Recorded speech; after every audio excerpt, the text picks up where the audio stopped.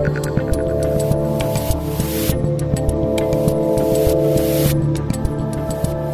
right, everybody, this is a Rubin Report on the fly today. Joining me is Kim Klacik. She's a Republican candidate for Congress in Maryland's 7th District, which covers Baltimore.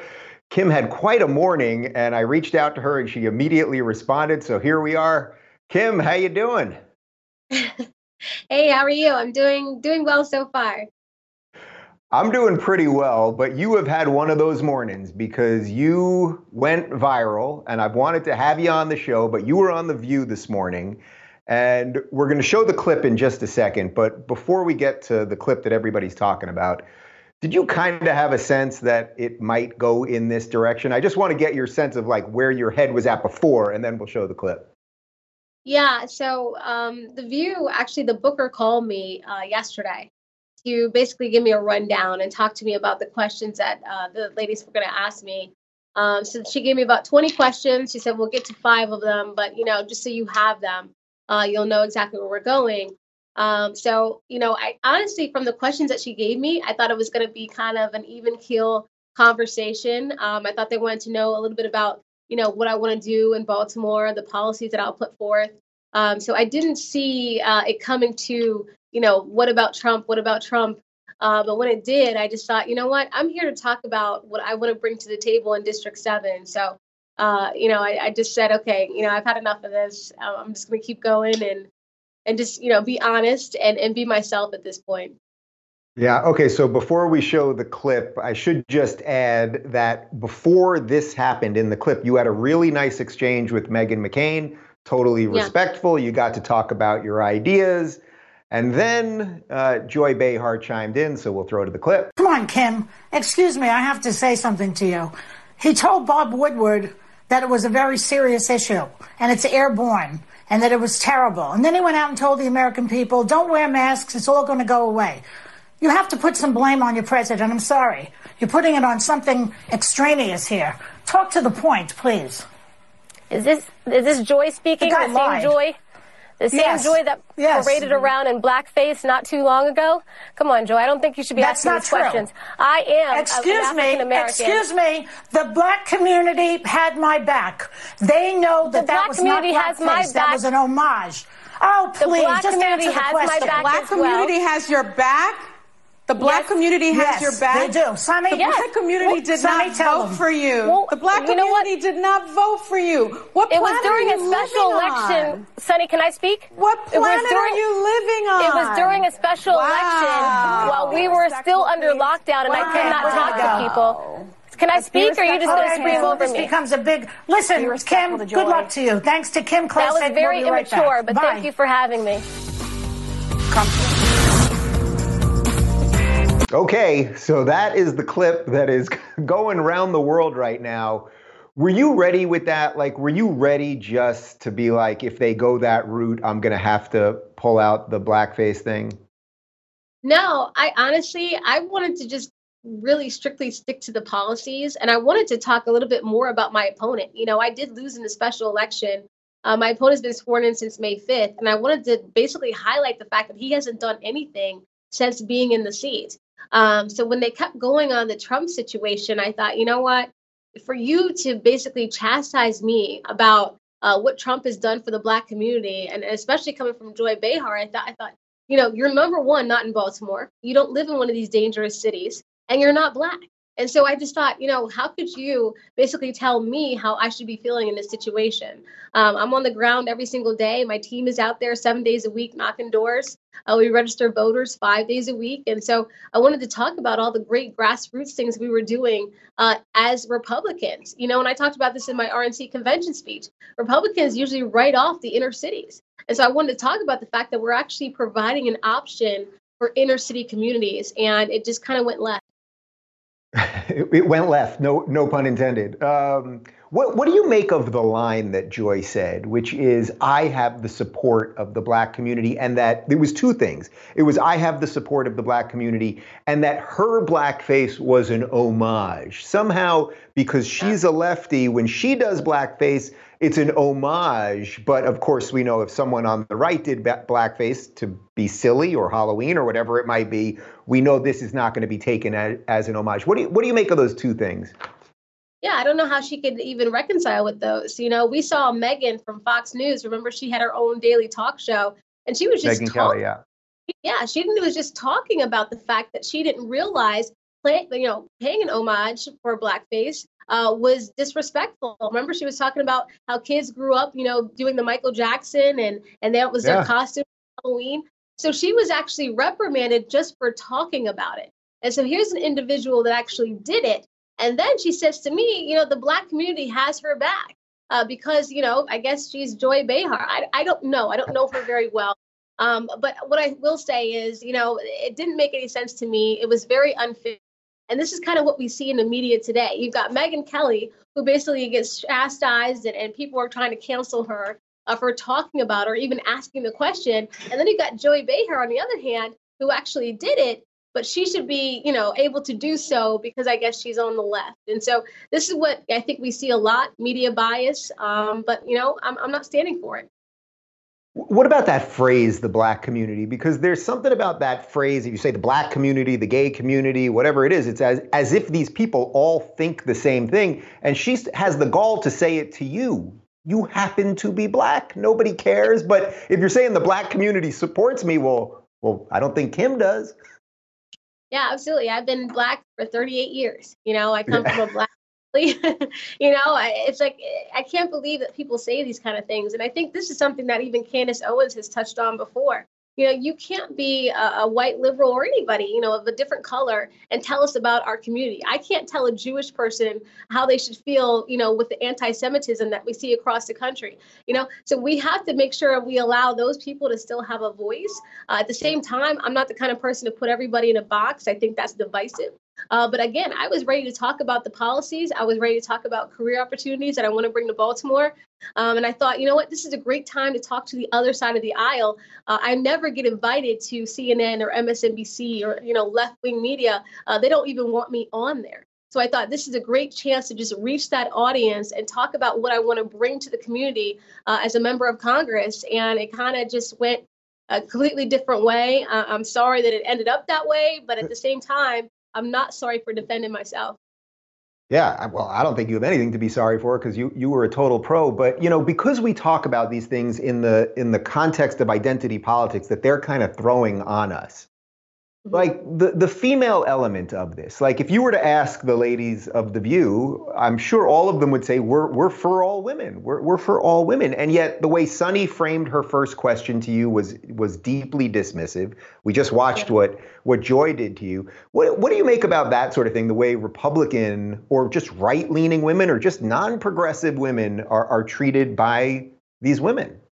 Yeah, so there's a trend right now. It's called #WinWithBlackWomen, right? And they're talking about the fact that they were so excited that Kamala Harris was picked as Joe Biden's VP, right? That was the whole thing. But it's only win with Black women if you are a Democrat, if you think like them. If you're a Black woman running as a Republican, then it's like, oh my gosh, I can't believe you're running. You're a coon, you're Uncle Tom, you're all these things.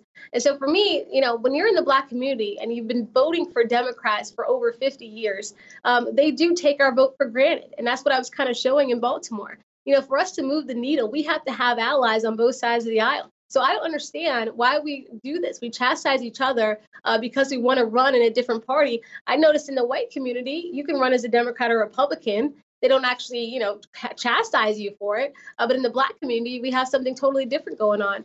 So it's to me, they just want you to think the same. I guess they always want you to do it. But I look at those women in The View, and I know they are all of them are millionaires. They live in a different, basically, society than the people do in West Baltimore. I know Sunny said she's from Baltimore. I wanted to ask her when's the last time she's been to West Baltimore, because we got 17,000 vacant homes. We have a poor education system, and we have crime and violence. And so for me, it's like, I don't think they understand because they're not on the ground. They don't feel it like we do here. And so that was my point. And I hope that point got across. Yeah, so I want to do a bigger interview with you before the election so people can really talk about your ideas, but we just wanted to do this quick in light of the View thing. But let's just do a couple things, because I think you made some really interesting points also in the interview, despite everything. Is it 52 years, 53 years of Democratic rule in Baltimore? Yeah, 53 years. Yep, we've been under Democrat. 53. Do you sense, when you say that to people, like the average person in Baltimore, when you tell them that, when they say, okay, we got all these problems, we got crime, we got drugs, we got homelessness, blah, blah, blah. When you say to them, okay, I hear you, I agree, we got 53 years of Democratic rule. Do you think that actually is starting to get through to people? Because we see this in all of the big cities that have the problems. They seem to all be run by Democrats for decades. It's just a fact. Yeah, absolutely. I mean, our polling's going to come back next week, I think on Tuesday, but we have a lot of people that have been saying, you know what, I'm voting for Kim Klacik. They get it. They understand, voting for the same party, having your vote taken for granted. This is a situation I posted last year of videos of the fact that there are certain neighborhoods where they can't even get the trash picked up. I mean, this is a real serious situation. This is 2020. It's America, and people shouldn't be living like this. So I don't know why the women on The View would actually, be mad at me for trying to make a Black community better and give them a better quality of life. But that's where we are today. And that's just how divisive things are and how polarizing it is in certain parts of the media. Yeah. So you gave a pretty spectacular speech, I think, at the RNC. And can you just talk a little bit? I think still it's sort of like the stereotype related to 53 years of Democratic rule. People can't understand that maybe you want to change that. Can you talk a little bit about what you've seen in the last year or two going on with the Republican Party? Because it does seem to me that it's getting a lot wider. I just saw a poll, something like 45% of gay men are gonna vote Republican. Like, these are crazy numbers, and we're seeing similar things with the Black community, something like 30% now. Can you talk about that a little bit? Absolutely. So I think there's going to be a lot of people, especially in the Black community, voting for President Trump. You have to think, first and foremost, a lot of people don't even want to admit it because, of the cancel culture and the backlash from it. But people understand. I mean, when you have President Trump tweeting out, look, District 7, if you vote for Kimberly Klacik, she wants to bring career opportunities. She wants to bring businesses. People understand. That's basically him saying, if she's elected and I'm reelected, we are going to make Baltimore great again. We were once a manufacturing powerhouse here, and we allowed all those jobs to go overseas during the Clinton administration. And I think Trump, he's all about the economy, and he wants to bring a lot of those jobs back. I want to bring that biotech industry here to Baltimore, and we can do that. But at the same time, it's like, look, if you're not here on the ground and you don't understand firsthand what people are going through, then I really don't understand how you can comment on it. I know Sunny said she grew up in Baltimore. I have not seen her in West Baltimore a day in my life, and I've been in this area for 10 years now. But at the same time, it's like, look, why don't we come up with solutions? Why are we going back and forth, basically saying who's Black enough or who's not Black enough? That's just a distraction. We got to make some real results come to the area. Okay, so speaking of Baltimore, there was another moment in the clip today where when Sunny asks her first question, she doesn't really say hello. She basically kind of throws you under the bus. Oh, you're not living in Baltimore right now. She's from Baltimore. And you had a great response to her, I thought. Could you just kind of repeat what you've done in Baltimore and why you care about Baltimore? Yeah, so for the past 8 years, I've been working with my nonprofits, workforce development. We haven't gotten any grants, received any money. It's kind of something that we did on our own, but we helped over 200 women become gainfully employed. 30% went on to be financially independent. And so for me, that's what I'm trying to do as a member of Congress is bring those career opportunities, focus more on job training, putting apprenticeship programs through the high schools. Like, this is all stuff that I wanted to talk about on The View, but I wasn't given that opportunity. But, that's what it's about, getting people back to work, getting some of that crime and violence down because there are opportunities. And so for me, I feel like, Sunny, if she's from Baltimore and she sees how bad we're suffering here, why hasn't she tried to come home and do anything? I haven't heard anything that she's tried to do on the ground here. If this is really, truly her home, there's a lot of people suffering here. So I don't know. I don't even know why she threw that in there, but she did. Yeah. What do you make of just the idea that the people who are screaming the most about racism these days, the people who are screaming the most about sexism, homophobia, the rest of the buzzwords, that in many cases, they're the ones who are pushing it more than anyone else? Absolutely. I mean, we see that a lot with the whole defund the police narrative. right? We live in a city where most of the crime is perpetrated against Black people. Gallup did a poll. 81% of Black Americans do not want to defund the police.